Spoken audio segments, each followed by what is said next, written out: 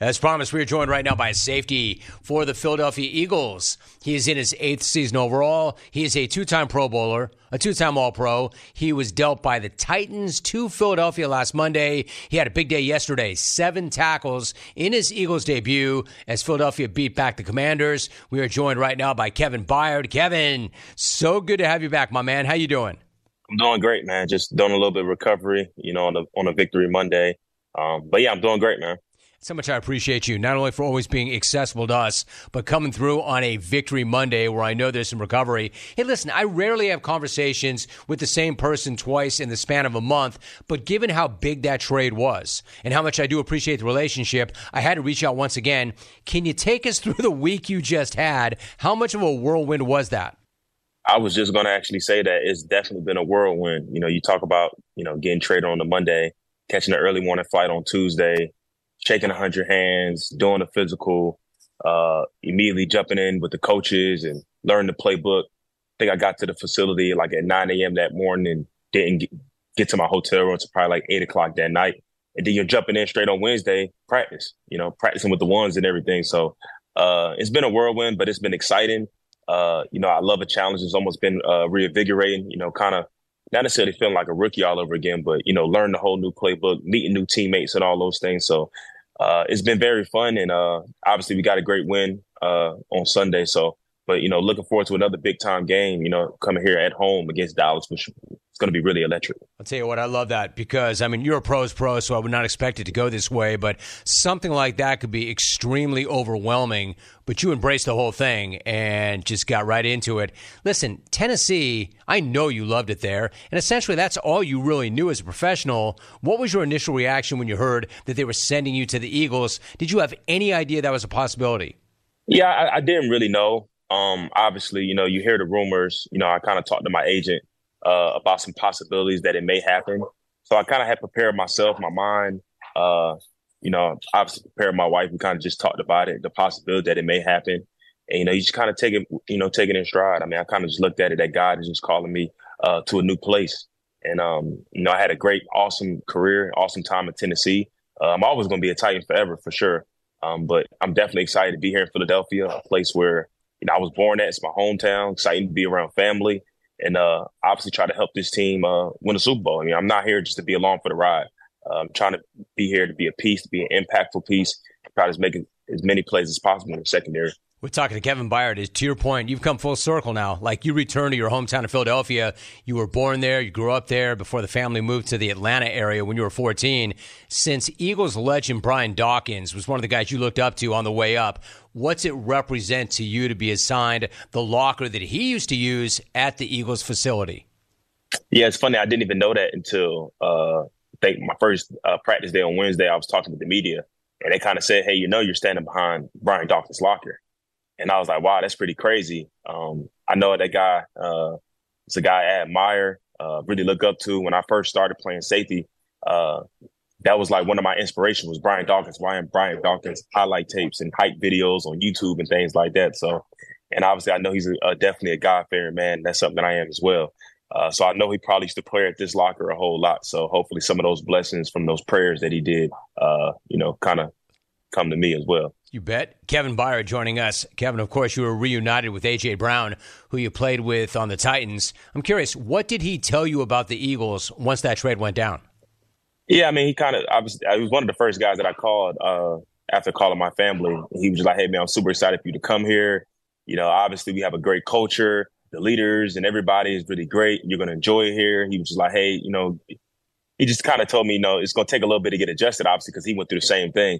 But he was like, man, you're going to have so much fun here. He just kind of just gave me a little bit of tips and pointers about like how to get adjusted, obviously showing me around the building and everything like that. But definitely excited to come here and play with this guy, man. And obviously, he just went bananas yesterday, breaking the NFL record.